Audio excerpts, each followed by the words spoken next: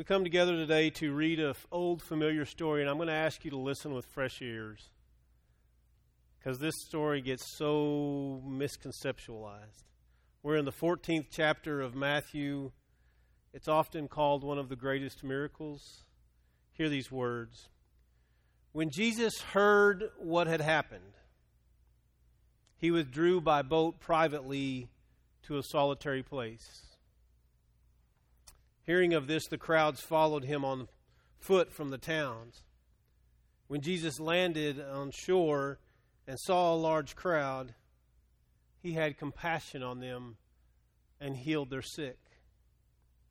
As evening approached, the disciples came to him and said, "This is a remote place and it's already getting late. Send the crowds away so they can go to the villages and buy some food for themselves." Jesus replied, "They don't need to go away. You give them something to eat." "We only have 5 loaves of bread and 2 fish," they answered. "Bring them here to me," he said. And he directed the people to sit down on the grass. Taking the 5 loaves and the 2 fish, and looking up to heaven, he gave thanks, and he broke the loaves. Then he gave it to his disciples, and they gave them to the people. They all ate and were satisfied. And the disciples picked up 12 basketfuls of broken pieces that were left over. The number of those who ate was about 5,000 men, besides the women and children. This is the word of God for the people of God. Thanks be to God. Let us pray. Ever-equipping God, as I speak, may you increase and I decrease. May the words you have given me for this message be seeds that rest in our hearts, that we might bear fruit for you here on earth. May I be bold and courageous in speaking what it is you've given me to speak. And may we, as your people, have ears that hear. This is our prayer in the name of Jesus the Christ. Amen. Photobombed. Have you ever been photobombed? Or have you ever photobombed somebody else? Some of you are looking at me like you don't know what photobombed is. You know what happens when we take a picture? We'll take a picture and we'll look at that picture and we'll see the central object of that picture. And we don't pay attention to what's in the background of the picture. You can go on the internet and you can look at several pictures that are up there. If you'll go photobombed pictures, if you'll do a search, and you'll see pictures where there's this beautiful couple standing, but in the background there's a goofball going, or doing something in the background to ruin the picture. And oftentimes I know a goofball who does that. I do it every chance I can. I try to photobomb somebody in their pictures. In fact, this week I was in Austin with my son, and we had gone down there to move him out of an apartment, and he and I were going to look at a place, and we walked around this lake, and there were these 3 girls. They had to be 19, 22, 23 years old, and they all had on those big, beautiful Sunday morning hats, that were straw, and they were dressed nice, and they were posing nicely together and looking at each other. And we had walked the trails, and we were behind them, and I was like, "Son, let's photobomb them. Let's do this in the background." And he was like, "Dad, behave yourself." He doesn't have quite the wild spirit that I do. He's more controlled than I am. But what happens in the text today, I just could imagine after they took their pictures and they got to looking and they're like, "Oh man, who are those guys in the background? What the heck? Why did they do that to us?" It's always fun to photobomb somebody, but I think this scripture today is a perfect example of photobombing. Or if you really want to take the word I want to use, I want to say it's miracle bombing. Because a lot of times you can ask people, what's the greatest miracle Jesus ever did? And you know what he says? They'll say, feeding the 5,000. He took the bread and the fish and he fed the 5,000. And there were 12 baskets. I've preached this sermon. And there were 12 baskets to be left over to represent the 12 apostles or to the 12 tribes of Israel. I mean, we can go on and on about the feeding of the 5,000 and what a grandioso event that was and how God just worked in great ways and all of those things. And I'm not saying it's not a great event. It was a great event. But God's deeper than that. God doesn't care if you eat at Chick-fil-A or McDonald's and Burger King, wherever you get your nutrition. God cares about you. And if you'll read this text, and you'll read the background to this text, you'll understand that though the feeding of the 5,000 is the central focal point, the details of God are found in the background.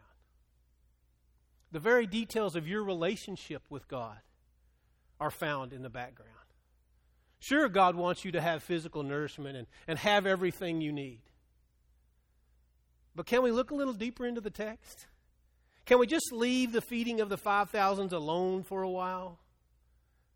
Can we just let it set aside and start again? Because the text says this. When he heard the news, he got in a boat and he pushed off. Do you know what he had heard? He had heard that his friend John the Baptist had been beheaded. His close friend, the one who baptized him, had been beheaded. Beheaded by Herod. Jesus was grieving.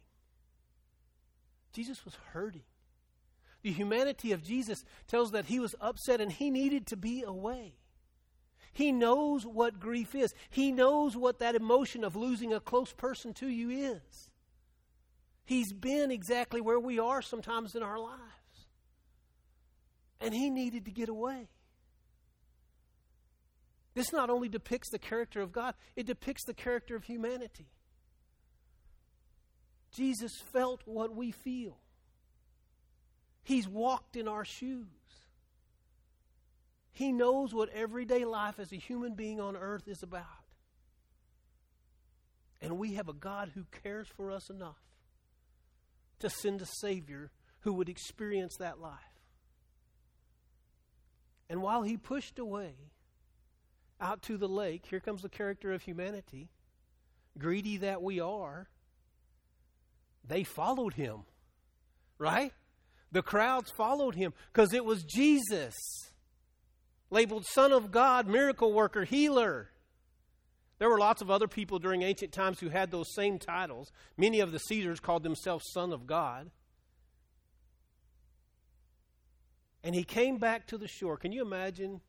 Any of you get away when you feel grief? When you hear bad news, you just need to go breathe some fresh air and you don't need anybody around you and you just need to get away. And he didn't even get to be on the lake, I don't know how long. And he came back and there they were. People. Right? Don't you know he just wanted to say, people, go away. I mean, why weren't the disciples formed a big half circle and saying, y'all go away. Y'all get out of here. Why weren't they protecting him? Because he's of God. And being of God means he cares for God's creation. God cares for us even in the smallest, minute details of our lives. That's the beauty of this whole story. Jesus fighting his own interpersonal grief, struggling with his own relationship with God, struggling with his relationship with humanity, hurting because someone he loved has been killed, comes to the shoreline, and there they are.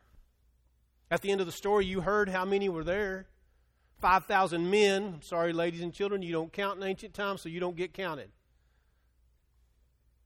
But there were several, like thousands of several. If there were 5,000 men, you can imagine how many women and children there were.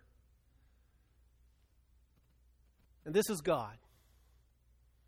Amidst his own personal tragedy, amidst his own deep grief, he came to the shore and he saw the crowd. It would have been easy for him to get out of the boat, walk back up the shore, go back to where he was going and ignore the crowd. God sees us. You hear that? Jesus models who God is and how God cares for us by his reaction when he gets out of the boat. God sees us. God sees us. The text says he saw the crowd. He didn't just scan the crowd. He saw the crowd. And in His seeing, this is what we as people of God need to understand. In His seeing, He took action. How many of us sometimes see situations and we don't do anything about the situation we see? We wait for somebody else to come along and take care of that situation. How many times you're prompted by the Spirit, you see something, the Spirit says do something, and you say, not today. The model that God has for us and the God that we love and the God that we serve showed us in Jesus how God acts. God saw the crowd, and you know what happened next? Jesus had compassion. Not empathy, not sympathy.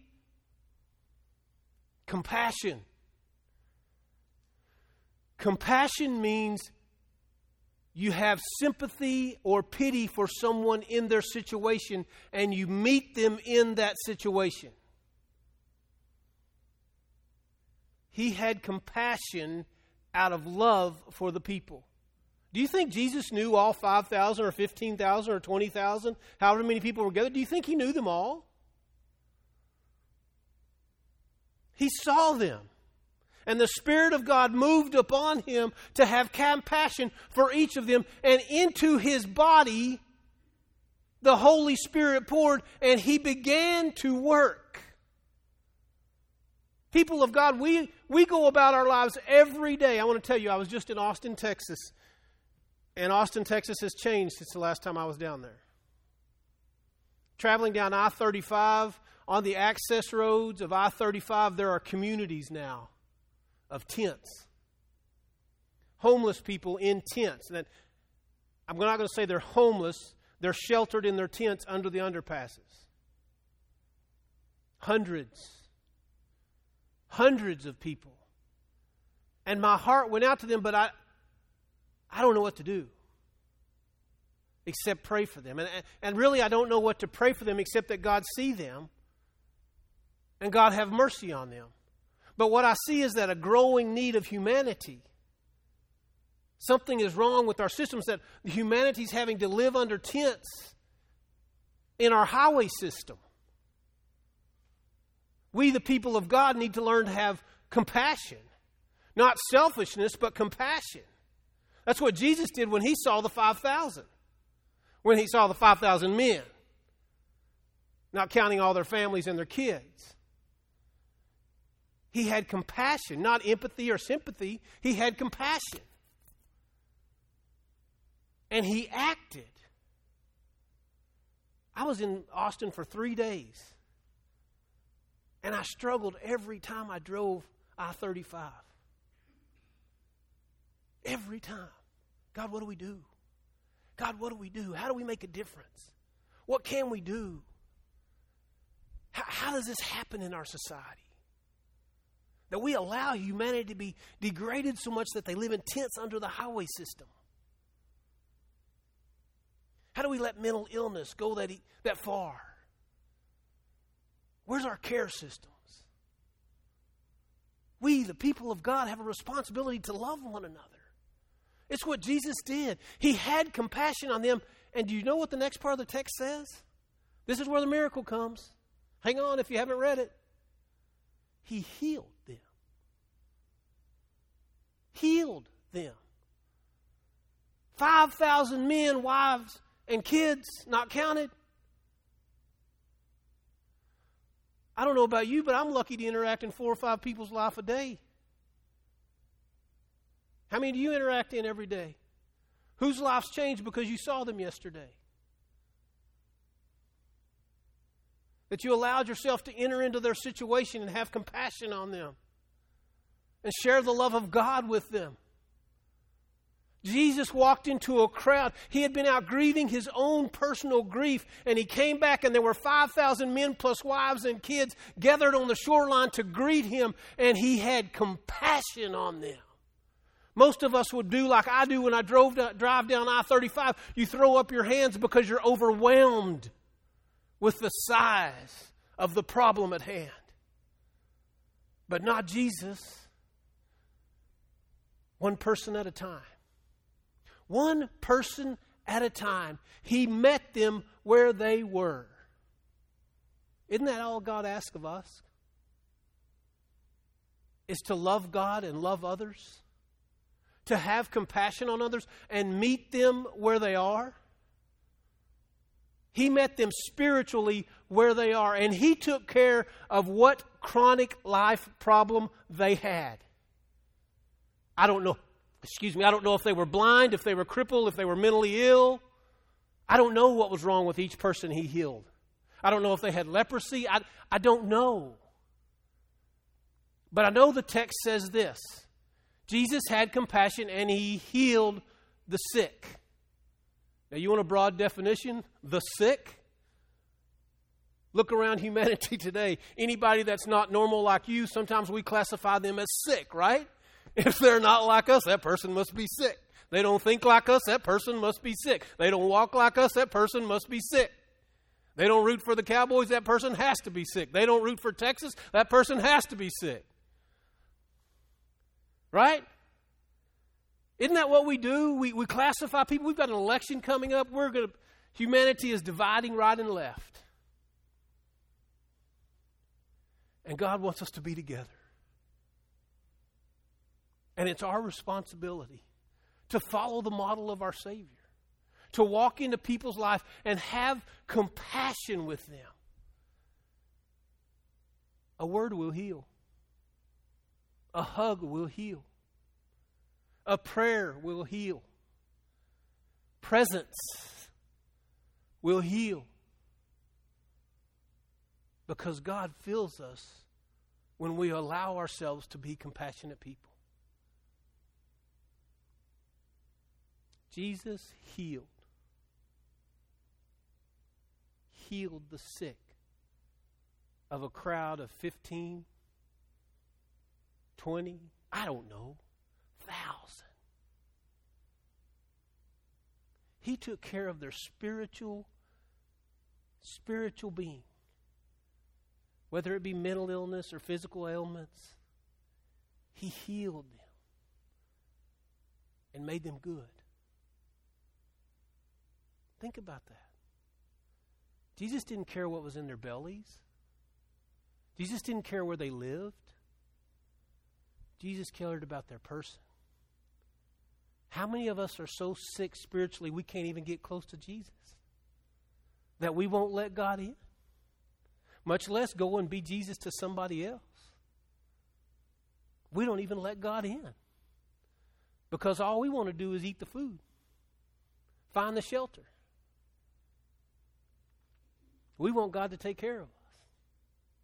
But we won't even let God know our spiritual side.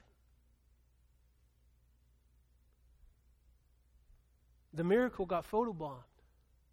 It got miracle bombed because the work of Jesus far in the beginning outweighed the work of Jesus in feeding the 5,000. God will always take care of us spiritually and heal us of our illness before God ever puts a Big Mac in front of us. I struggled all week. Had a blast with my wife and my son, but I struggled. My spirit was wrestling. What do we do? How do we fix this problem? And finally an opportunity showed itself. It's about this big, but it was an opportunity. We were leaving the hotel, and there was a man who looked like he had been living in the hotel. You know those carts, those valet carts where you can put your luggage on? He had 2 of those piled up with stuff, including a bicycle and other things. I mean, stuff was hanging off of it. And he was trying to get through some doors. Guess what I got to do? I got to hold the door. I got to hold the door and help him push a cart through and help him get it to his car so that he could put the stuff in his car. To me, it was relief. It was relief from seeing all of the stuff, the oppression, that somewhere we got to help somebody else. And folks, it's something as small as that. You should have seen the smile on his face. When I grabbed one of the carts, I held the door and I helped pull the last cart through the door. And then I took one of the carts and he took one of the carts and we pushed him to his car. His smile could not stop. We both had masks on. We couldn't see each other's face. And his words were, "Thank you. I didn't know how I was going to do that." A simple act. Putting our life on hold for just a moment to help somebody else. And it may be that you need to buy somebody a meal. It may be that you need to feed somebody or house somebody. But what God's really asking you to do, be alive in the background. Get involved in the person. See the person for who the person is and act accordingly into their lives. Represent the gospel in people's lives as you encounter this in this day. Someone asked me, how do we continue, again this week, how do we continue to be church? We live into the gospel, just like Jesus lived into the gospel. Our God knows us. He knows our pain. He knows our suffering. He also knows our opportunities. And God will sustain us by the power of the Holy Spirit that we might have compassion and act when an opportunity arises. So this week, go. Go. Wherever you are, whomever you're around, whatever small group it may be, see beyond the subject. Look into the background and see where it is you can have compassion and love others as you have been loved. Amen and amen.